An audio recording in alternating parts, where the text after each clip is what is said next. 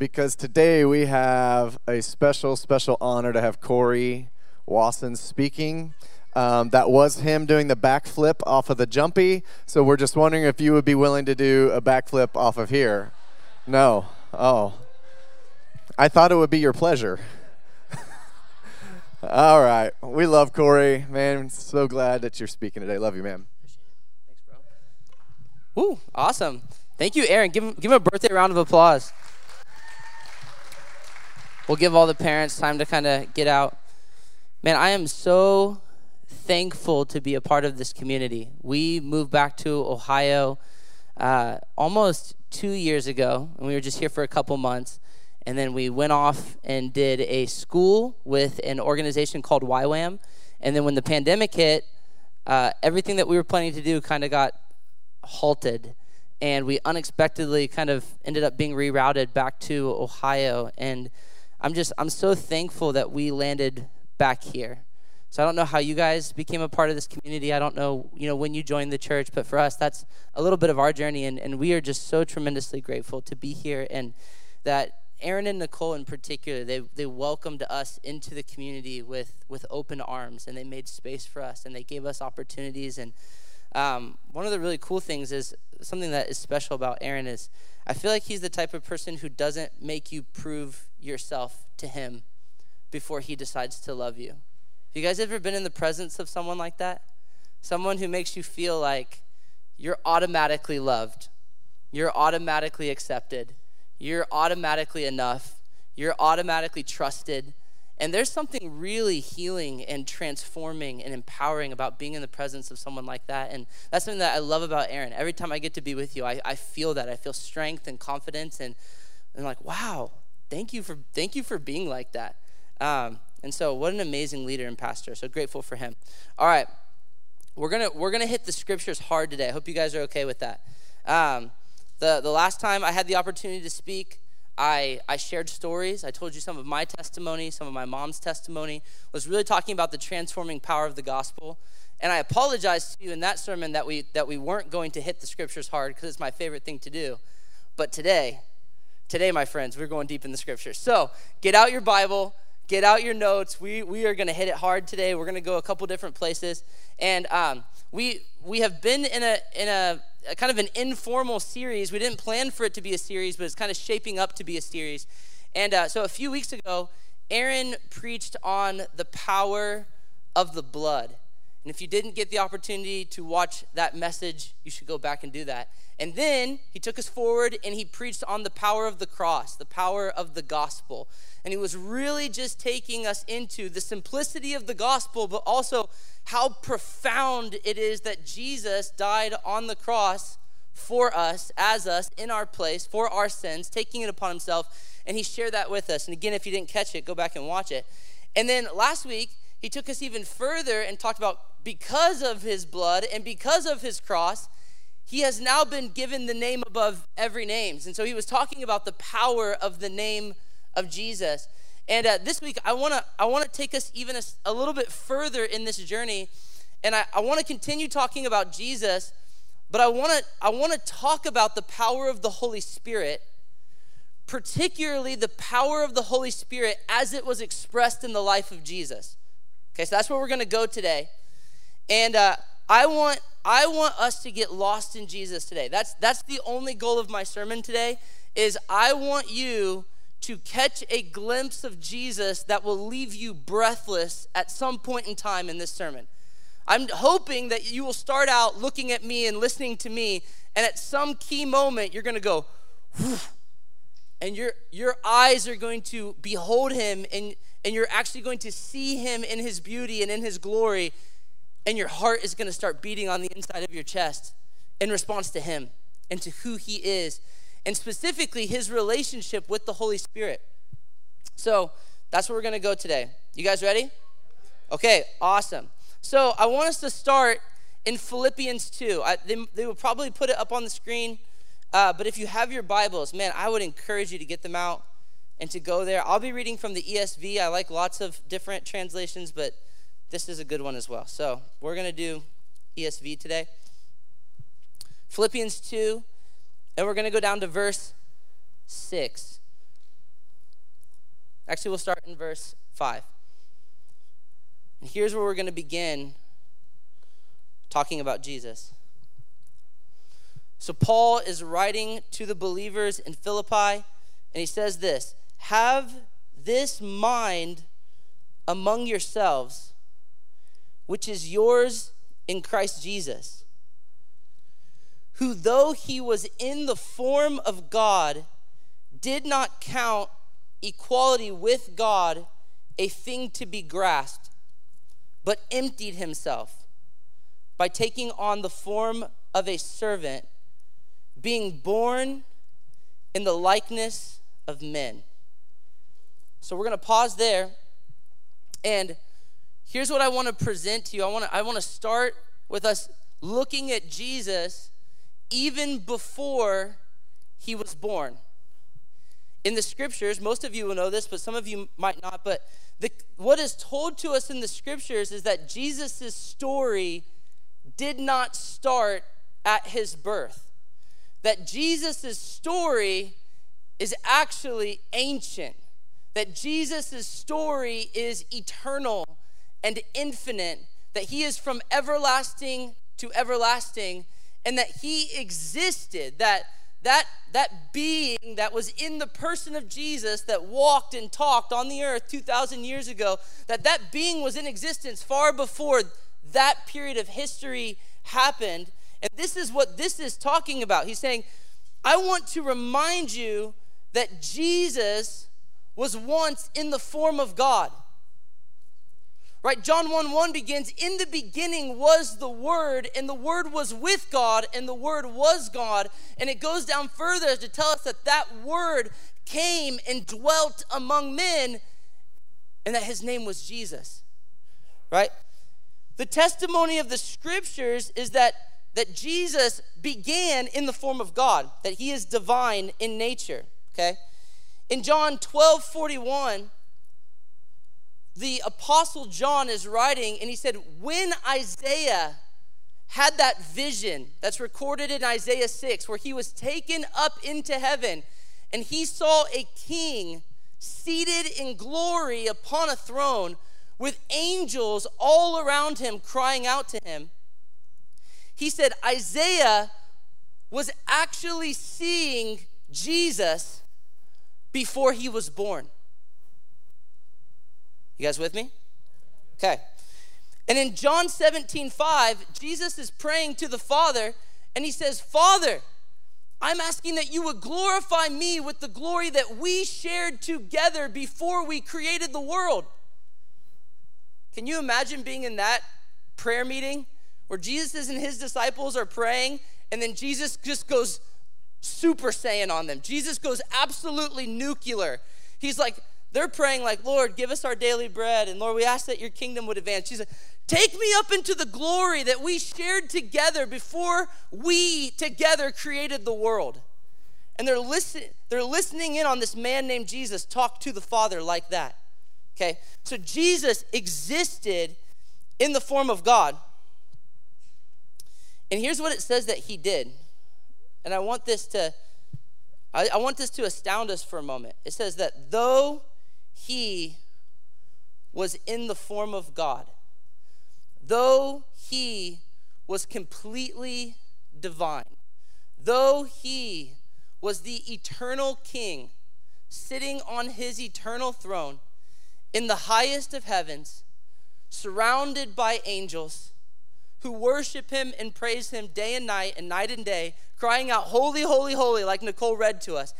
Even though that was his constant reality, this is what it says of Jesus, that he did not count equality with God a thing to be grasped.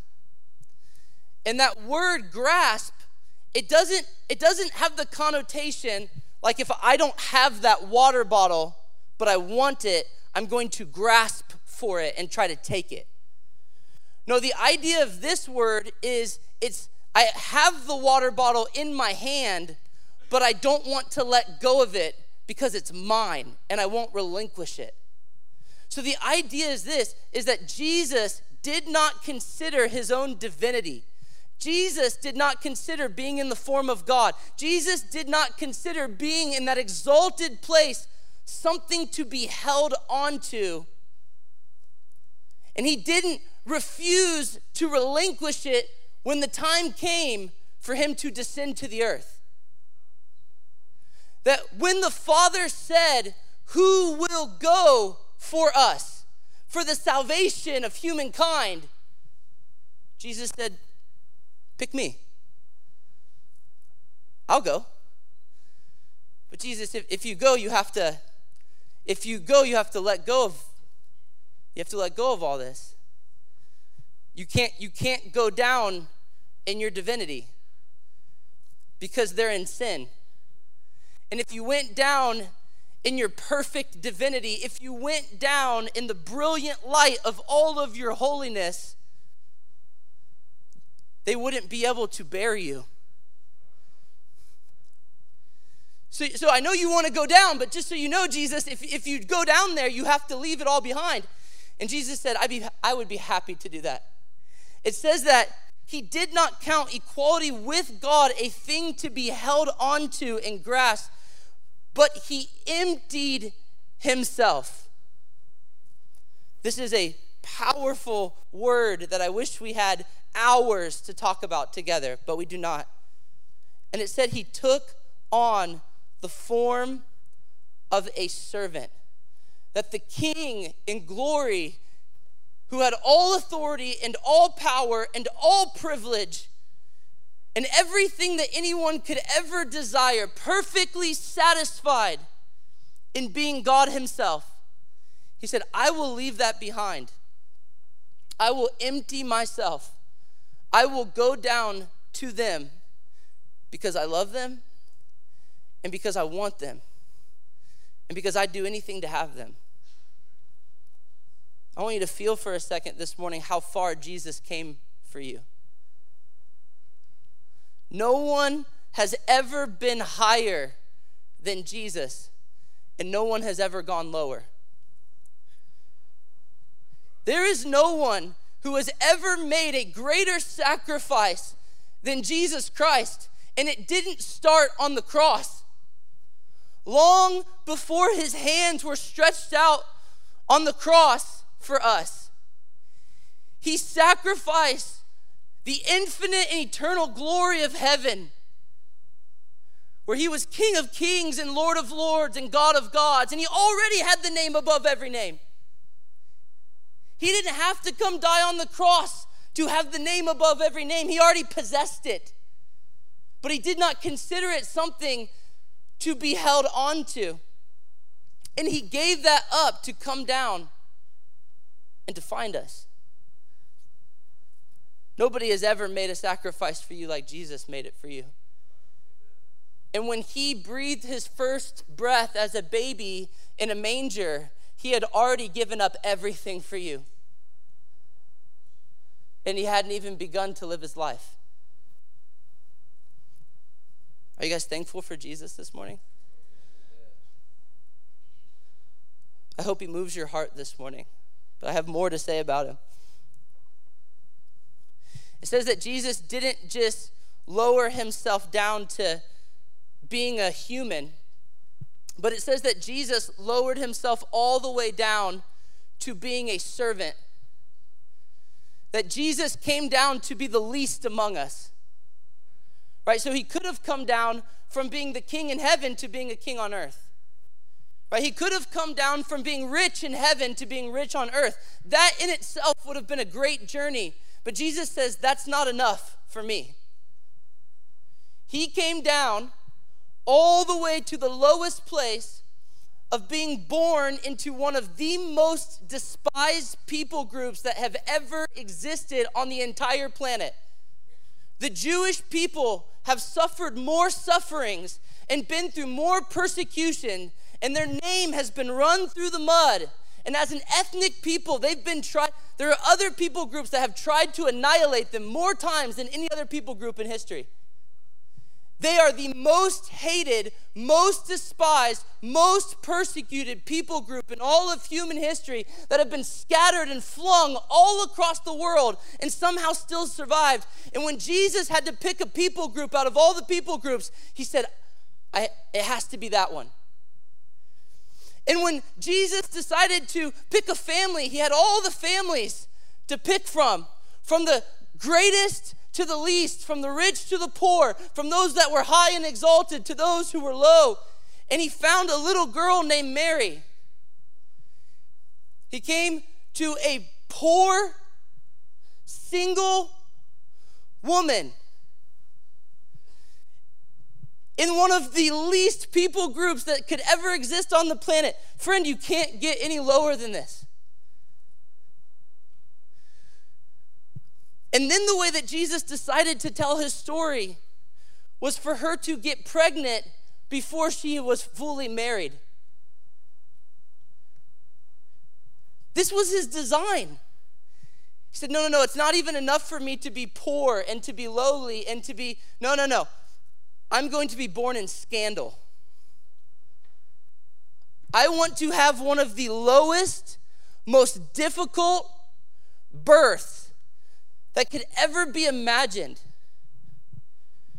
And here's why. So that Jesus forevermore could relate to any person who would say that they're of ignoble birth. This is what Paul said. He said, not many of you are from noble birth.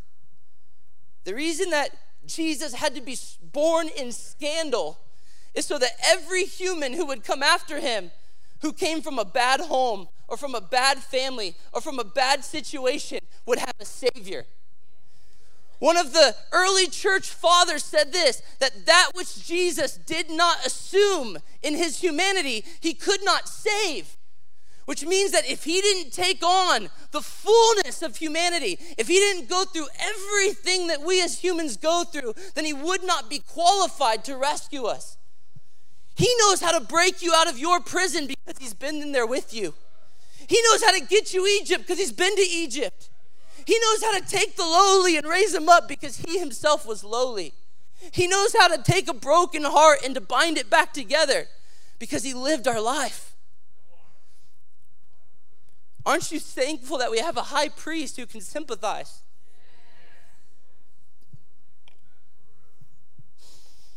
I'm just going to get caught up in Jesus this morning. I don't even know if you guys are with me right now. I'm probably just going to talk about Jesus until I cry, and you guys can do whatever you want in the room. That's all I'm interested in today. Listen to what it says in Isaiah 53:2 about him. It said he had no form. Do you see the connection? Philippians 2, he was in the form of God, and he took on the form of a servant. And Isaiah says he had no form or majesty that we should even look at him. Listen, if you didn't know that Jesus was the Son of God and you were walking past him on the street casually, you wouldn't take the time to even glance at him. That's what it says, that he looked that way. It says that he had no beauty, that we should desire him.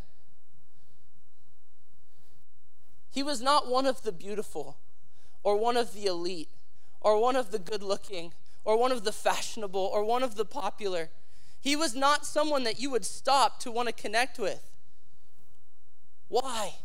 He came all the way down to the bottom to meet those who dwell at the bottom.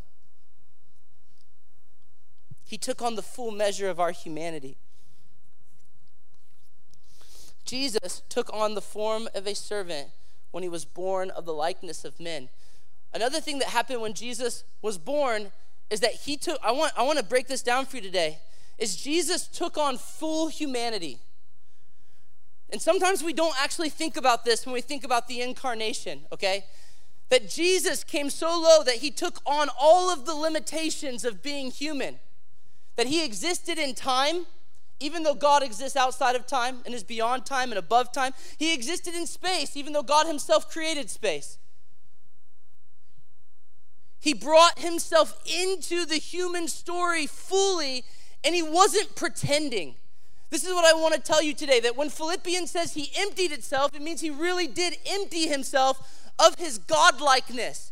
He put aside his divine power, all of the power that came with being the second person of the Trinity, all of the authority, all of the cheat codes to the universe. He said, I'm going to play the game without those. Do you understand that? When Jesus was 6 years old and he wanted to climb up a tree in Israel, he didn't look around to see if anyone was watching and then go boop, tap into his second person of the Trinity power and float up to the tree. Jesus went and he climbed every single branch of the tree just like every single other Jewish kid had to. When Jesus had to learn the alphabet from his parents, Jesus didn't look around to see if anyone was watching him and then go, click, A, B, C, D, E, F, G, H, I. I got it. Second person of the Trinity cheat code. No, Jesus sat there as a little boy. It says that he grew in wisdom. Do you want to know how he grew in wisdom? Not from tapping into his divinity, because he studied just like we have to. I want to say this. Jesus was not God pretending to be a man. Jesus was not God masquerading as if he was a man. Jesus wasn't God putting on the costume or the mask of humanity. Jesus, truly, the second person of the Trinity, God of God, took his divinity. If this divinity was inside of here, he slurped it out and he set it aside and he said, I will not access it during my human life. I'll never cheat. Does it now make sense why the devil took him to the pinnacle of the temple and said, jump off? And your divine power will come to the rescue and you won't. When the devil came to him and said, you're hungry, why don't you use your divine cheat code and turn these stones into bread? Do you see what the actual temptation was?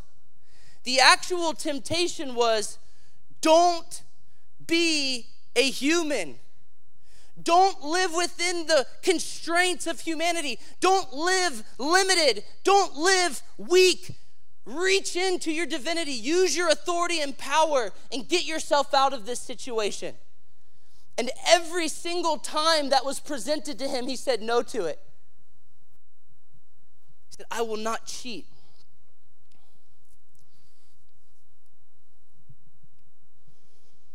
Why is this important? Here's why. This is going to bring us to the need for the Holy Spirit, the power of the Holy Spirit. Jesus had to live life exactly like we have to live life. That's what I want you to understand this morning. That's what I want you to write down, is that Jesus had to live life exactly like we have to live life. That Jesus had absolutely no advantage over us by being the second person of the Trinity, born as a man.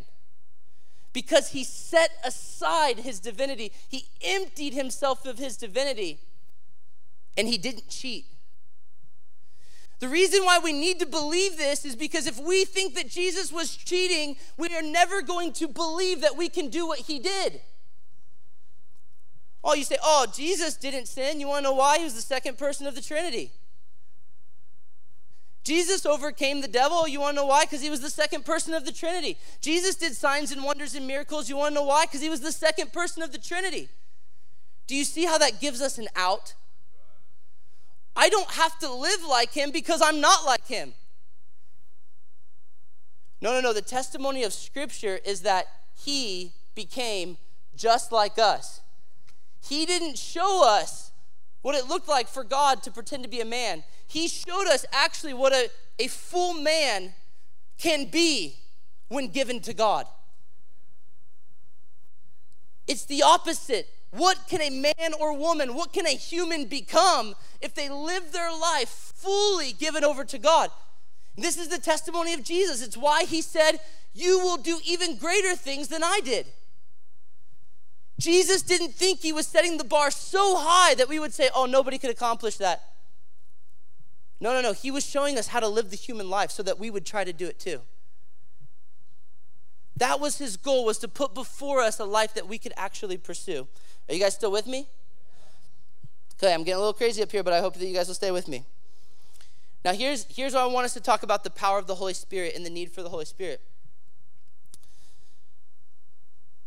It should be odd to us that Jesus needed the Holy Spirit. I don't know if you've ever thought about that. If you've ever asked yourself the question, why did Jesus need the Holy Spirit? If he is God, if he is the second person of the Trinity, why would he need the Holy Spirit? Why would he need to have God send him, the third person of the Trinity? And I'm hoping that what I'm explaining to you is making more sense of it. That Jesus needed the Holy Spirit because humans need the Holy Spirit.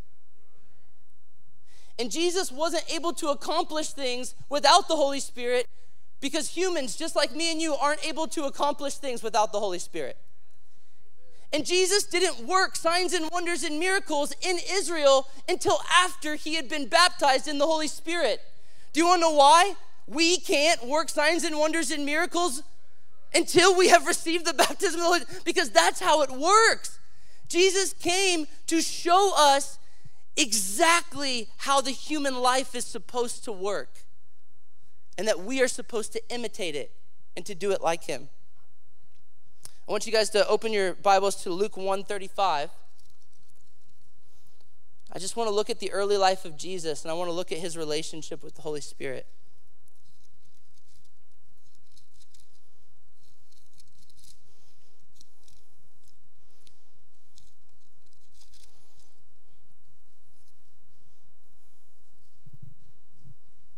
Here's what it says about Jesus in Luke 1:35. This is his birth.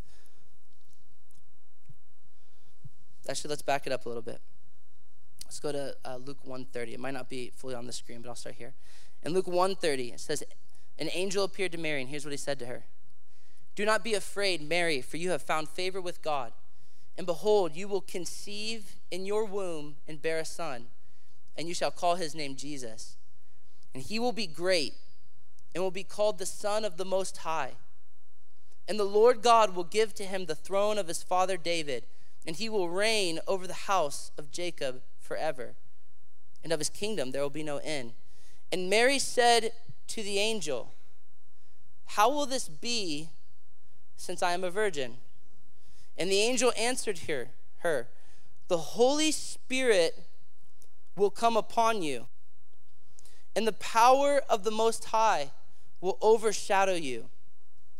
Therefore the child to be born will be called Holy, the Son of God. So here's what I want to start with. As we're thinking about Jesus, and this is true for us too, but it's that the very foundation of the existence of Jesus was the Holy Spirit. That from his very conception, the person that was doing the work to make Jesus who he was the Holy Spirit. Let's say it a different way. Without the Holy Spirit, Jesus would not exist. Without the Holy Spirit, Jesus would not have been born. Without the Holy Spirit, Jesus would not be Jesus. That God was actually intimately involved in his birth. But I want to flip it, and I want to say this to you. Do you actually know that in the Psalms that it says that you were knit together by God in your mother's womb? Did you know that God was involved in your conception? Not trying to make it weird. But God was involved in your conception. It says he knit you together inside of your mother's womb. That the spirit that's inside of you, God put that inside of you. That came from somewhere. He was involved in that. And so in the same way, you would not exist without the Holy Spirit. You would not be alive today without the Holy Spirit. You are here living and breathing and moving and having your being and doing all the things that you're doing. And the whole reason that you have a story is because of the Holy Spirit. That God sent forth his power. And I want to say this. no matter what the situation surrounding your birth was like. I don't know why this is so important today, but this morning when I was praying into this, I just felt this. I want to say that no matter how you were born,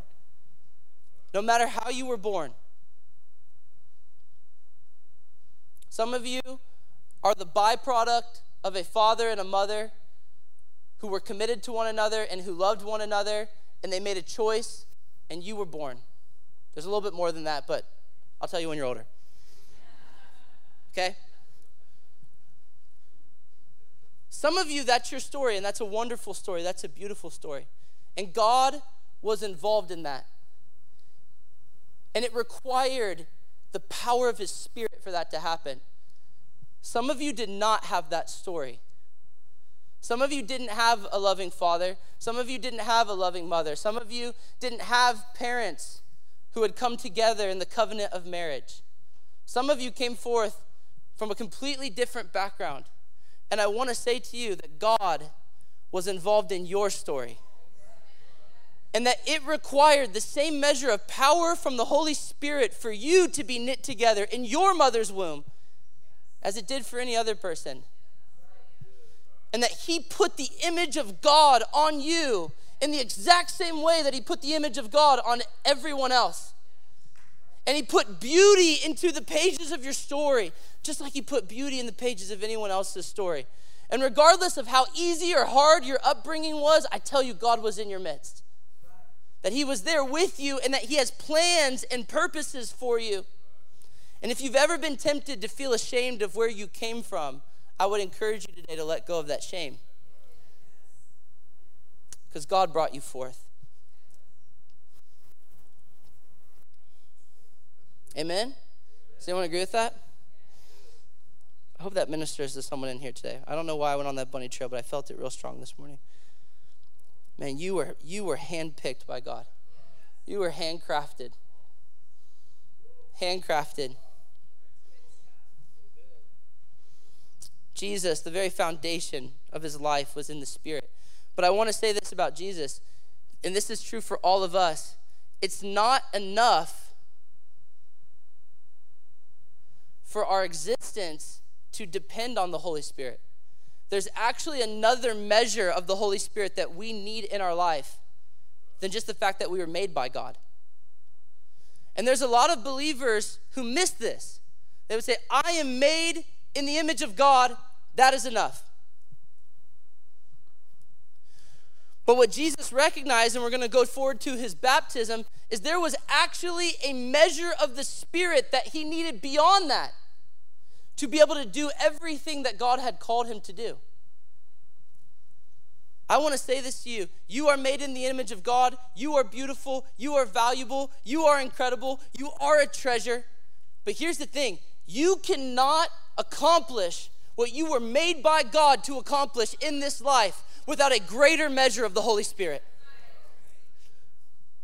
You don't get to say, I'm made in the image of God, and that is enough. Friend, you need the Father to do to you the exact same thing that he did to his Son, Jesus Christ. You need him to look upon you with favor and to send his Spirit to you and to have that Spirit fill you to fullness so that you can do the things that he's called you to do. You can't do it on your own. I want you to say that over yourself. Say, I can't do it. That's actually one of the most powerful phrases you could ever say. It's the opposite of what our culture is telling you. You can do it. You can do it. Every Disney movie. Are you a kid, like 15-year-old with no wisdom? Well, then ignore your grandparents and parents and go on a journey, and you will find inner strength where you can do it. I love Disney movies. Like every single one of them makes me cry. But that's essentially the narrative. Your grandparents are like, don't do that. You're like, I'm going to do it. Your parents are like, don't do that. You're like, yep, I'm going to get on a boat. How far can I go? Right? That's like every Disney story. And inside of them somewhere is the strength to accomplish their incredible destiny. It's Elsa walking into the cave where she's trying to find her power. And where did she find it? It's in me all along. Friend, as much as I like the songs in Frozen 1 and Frozen 2, and I will sing them, sometimes at work and get made fun of by my teenage coworkers, Right? If you go down deep into the cave of your own spirit, what you are going to find is that you are actually not enough. That's the actual truth. The actual truth is if you go deep, deep, deep, deep, deep, down into the very center of your being, what you will find is that there is lack. What you will find is that down in here, even though you will see the beauty of the image of God, you will find that there's a part of you that needs to be filled for you to do what God has called you to do and for you to accomplish your purpose and destiny. And that aching center of the human spirit is the spot that's reserved for the Holy Spirit.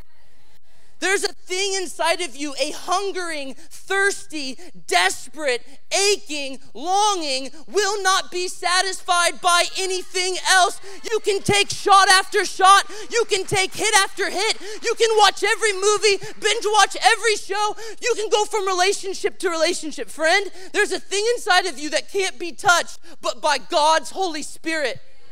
You cannot satisfy it. I don't know if you guys remember the old show from like the 90s, The Donut Man.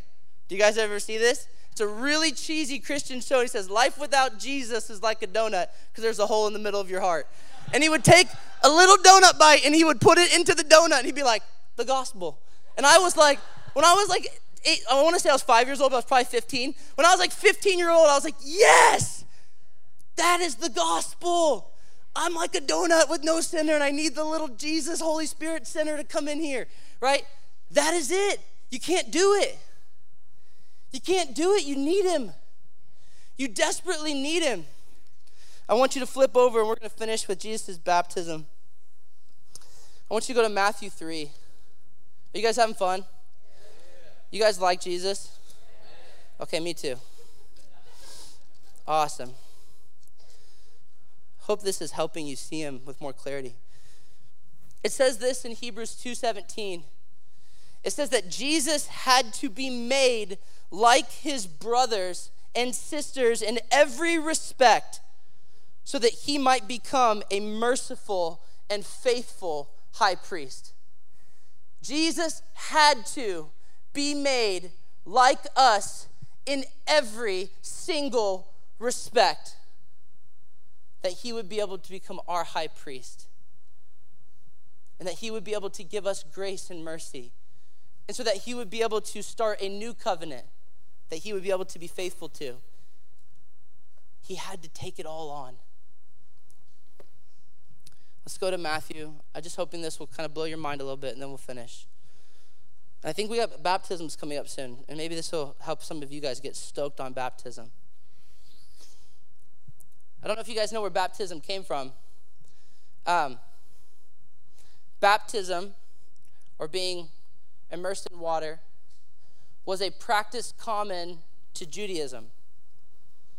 And the reason why someone would get baptized, or why they would be taken and submerged into water, was because they were not born an Israelite. They were not a part of the family of Israel. And they were not a part of the religion of Judaism. They were outsiders. And if they, as an outsider, wanted to become an insider, they said, I want to join the nation of Israel, and I want to come under the law, and I want to be a part of God's covenant people. If they wanted to immigrate, if they wanted to become a citizen of Israel, the way that they would convert was by being baptized. So if you were a Gentile and you wanted to become a Jew, you needed to get baptized. If you were an outsider and you wanted to become an insider, you needed to be baptized. If you wanted to leave behind everything in your past and come in, this was the way that they said you could do it. It had powerful symbolic meaning. Pass through the waters, leave everything else in your life behind, and come and be a part of us. Worship our God, leave all your other gods behind, leave everything from your past life behind, start this new life in Judaism. That's where it originally emerged from. And there's lots of other wonderful things we could say about baptism that we don't have the time to do. So with that in mind, it should be weird to you that a Jewish prophet named John the Baptist got up in the wilderness and started telling Jews who were from Israel that they needed to get baptized. Do you guys see it? Do you see it there? Here's what he was saying. You call yourself an insider. You call yourself a Jew, but you're not, because you're a hypocrite. And you're fake. And you're not actually living for God. So just like the Gentiles have to pass through the waters to become a real Jew, some of you that are fake Jews need to humble yourself and be honest about your hypocrisy, and you need to pass through the waters to show that you're going from being a fake Jew to a real Jew. And there were people that came from all over Israel that wanted to say yes to this. They said, I have been living in hypocrisy, and I have been a fake, and I have been in sin, and I do want to come back to God. He said, good, then confess and repent and be baptized. And then they came to John, and he started baptizing them. So now I want to read the story to you, because this hopefully will now blow your mind. Go to Matthew 3. We're going to start in verse 11, then we're going to wrap this thing up. I will not have 7 clothing today. Just 1. But like Aaron, it might go longer than what I'm anticipating. So, I've learned from my Jedi Master. I love it. So it says this. John the Baptist is speaking. He said, I baptize you with water for repentance, but he who is coming after me is mightier than I, whose sandals I am not worthy to even carry. He will baptize you with the Holy Spirit and with fire. His winnowing fork is in his hand, and he will clear his threshing floor and gather his wheat into the barn, but the chaff he will burn with unquenchable fire. Super intense. Super intense. So John says, John has a promise from God that he's waiting for. It's a prophecy. John, there is a man that is coming after you who is greater than you. You baptize with water for repentance, but he is going to baptize with the Holy Spirit and with fire. And so John is expecting this great man to come. And he doesn't even deserve to touch his sandals. He's so great. He doesn't even deserve to touch his dirty feet. He's so wonderful. Now look what happens when this man shows up. Then Jesus came from Galilee to the Jordan to John to what? To be baptized by him. Talk about unexpected. A man who had never once sinned was going to pass through the waters that were reserved for sinners. A man who had kept the entire law and had not broken a single command was going to come through the waters with those who had rejected God. And he comes up to John and he says, you have to baptize me. And now you understand why John acts weird about it. Because typically I read this, I'm like, John, why are you tripping, bro? Just like, he asked you to baptize him, just baptize him. He's Jesus. But now you understand where he says, John would have prevented him saying, but I need to be baptized by you. And yet you come to me? He is so confused by the humility of Jesus. Why would you ask me to baptize you who are perfect, unstained, unblemished, no sin? Why? Why would you want to do that? And Jesus answered him, let it be so for now, for thus it is fitting for us to fulfill all righteousness. And then he consented. And when Jesus was baptized, immediately he went up from the water, and behold, the heavens were opened to him. And he saw the Spirit of God descending like a dove and coming to rest on him. And behold, a voice from heaven said, "This is my beloved Son, with whom I am well pleased." Anna, if you can, I'll have you come up. Here's what I want you guys to see from this passage. Jesus' birth was an act of humility,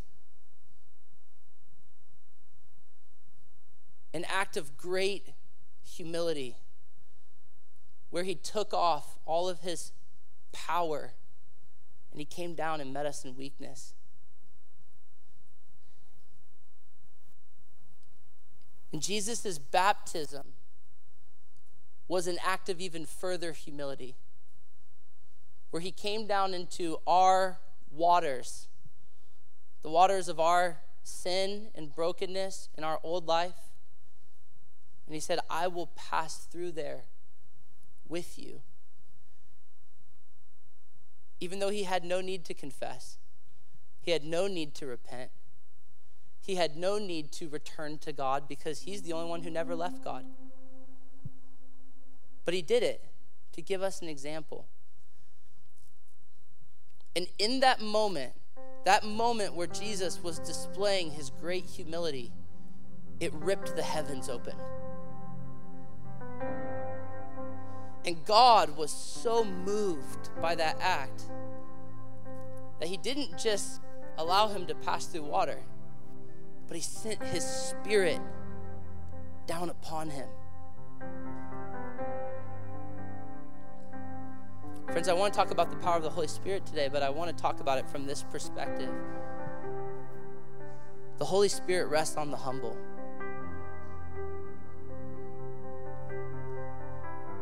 That's what I want to tell you today. The Holy Spirit rests on the humble. The Father is pleased deeply with the humble. It says the proud he resists, but he gives grace to the humble. It says that a broken and contrite heart he will not deny. Jesus said, "Blessed are those who understand their spiritual poverty, that their bank account is empty without him. Blessed are the poor in spirit, for theirs is the kingdom of heaven." And here's the key that I want to give you guys today, and this is where we're going to close. Some of you are longing to go further in the Holy Spirit. You want to experience more of the authority of the Holy Spirit. You want to experience more of the power of the Holy Spirit. You want to be the recipient of the greater gifts, which Paul said that we were supposed to eagerly desire and continuously ask for. Some of you are asking for a breakthrough into spiritual things. You want dreams and visions. You want to see signs and wonders and miracles. In your lifetime, you want to do greater works, like having the dead raised. And friend, I want to say to you today, my command to you is go lower. Would you like the Spirit to rest on you in greater measure? Then friend, go lower. Go lower. Go lower. For his Spirit rests on the humble. Stand with me today.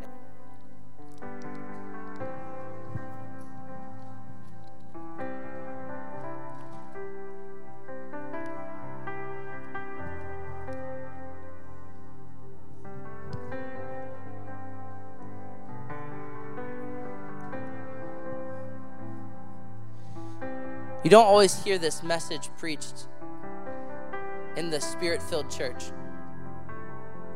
that there's a connection between going low and between humility and service and sacrificing your life for others and preferring others above yourself. in the authority and power of the Holy Spirit. You don't always hear in the church that when you're slapped on the cheek and you turn the other cheek, when you're compelled to go 1 mile, but you go the 2nd mile, when you're insulted, but you don't insult back, when others take, but you continue to give, when you forgive, even though that person never said sorry, when you could argue that person on that point and you're smarter than them and you could probably make them look so dumb, but you keep your mouth shut because you know that it wouldn't be fruitful. When you restrain your personality so that others can have space. When you don't take the front seat at the table, but you go backwards.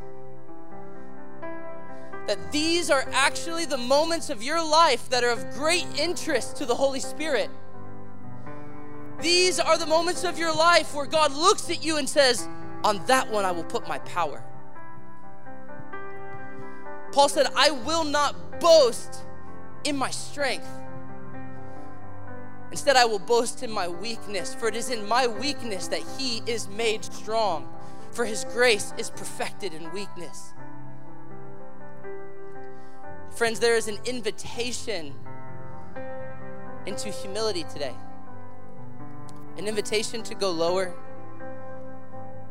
An invitation to be like Jesus. And what I think that we'll find is that his Spirit will come and rest on us in new and exciting ways here in the church, if we do. Prayer team, if you're here, I would like you guys to come forward. If you're able, there's a few of you who would be able to.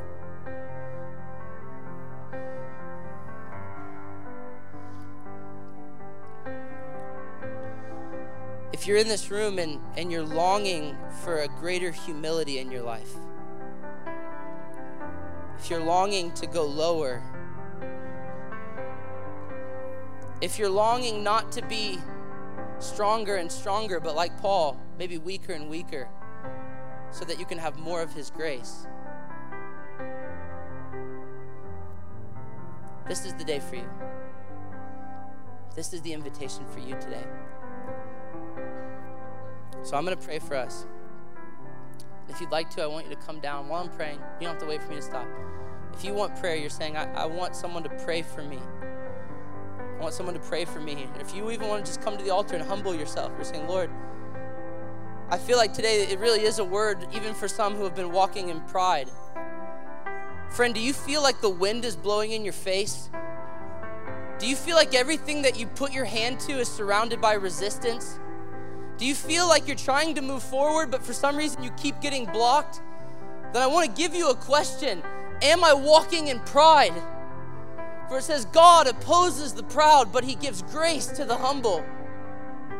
He puts favor upon the humble in heart, and he aids them in their journey. If that's you and you're saying, God, I want you to bring me into humility, come forward. I feel like God's Spirit's going to touch you today. So Lord, we ask right now that your Spirit would move in this room.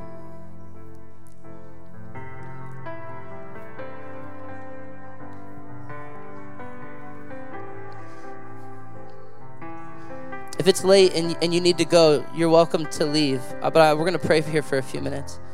So I don't want to hold anyone up, but if you want to tarry just for a few minutes, we'll linger for a second. I'm going to pray for us.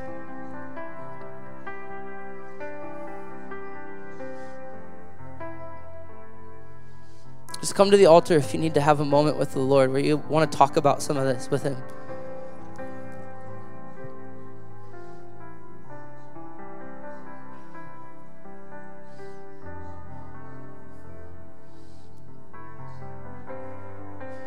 Lord, I'm asking this morning that you would take us lower.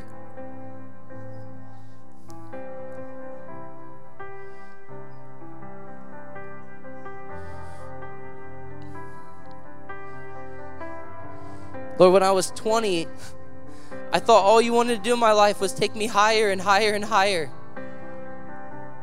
More authority, more power, more leadership, more influence, more impact. And I'm sure that you still want to do some of those things. But Lord, I'm realizing that you love to bring us down into low paths where we learn your heart of humility.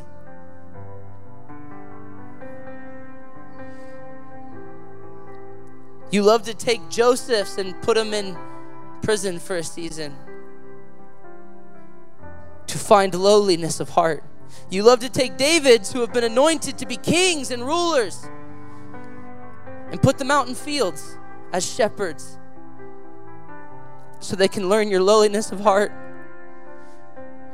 You put your own son in Nazareth for years and years and years to form character in him.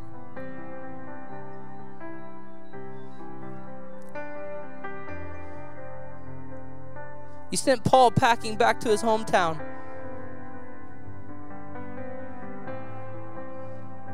Out of the spotlight. Off the stage. So that his heart would grow. Lord, I'm asking that you would give us a people in this room that are interested in humility. Lord, I'm asking that you would give us a people in this room that are interested in lowliness. For you said, I am gentle and lowly of heart. That you would give us a people in this room who want to be like you. And not just in your greatness and glory, but in your servanthood.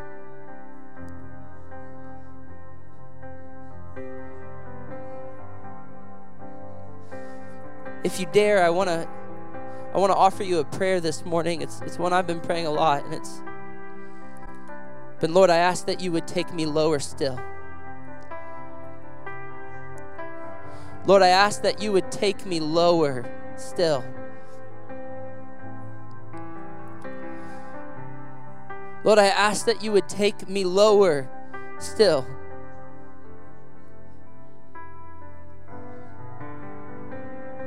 That your Spirit might rest on me and move through me. And that your power would flow through my hands. Lord, take me lower still. That the sick might be healed when I pray for them. Lord, take me lower still. So that the dead might be raised. Lord, take me lower still so that when I preach the gospel, there's actual conviction and people get saved. Lord, take me lower still so that when I read your word, there's revelation and not just arrogance. Lord, take me lower still.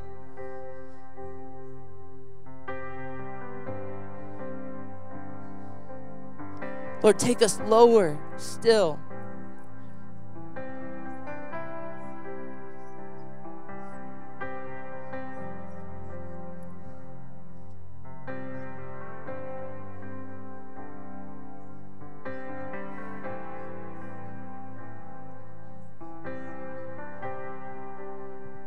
Here's the final thing that I would say to us as we finish. I feel that some of you are confused about your season with Jesus. Because instead of bringing you directly into your promise, he's actually taking you on a journey where he's breaking certain things on the inside of you. And you feel confused about your journey because you thought that with Jesus it was a straight shot into the promise. And what you don't understand is that he's forming Christ in you. He's forming humble, meek Jesus in you through what you're going through right now.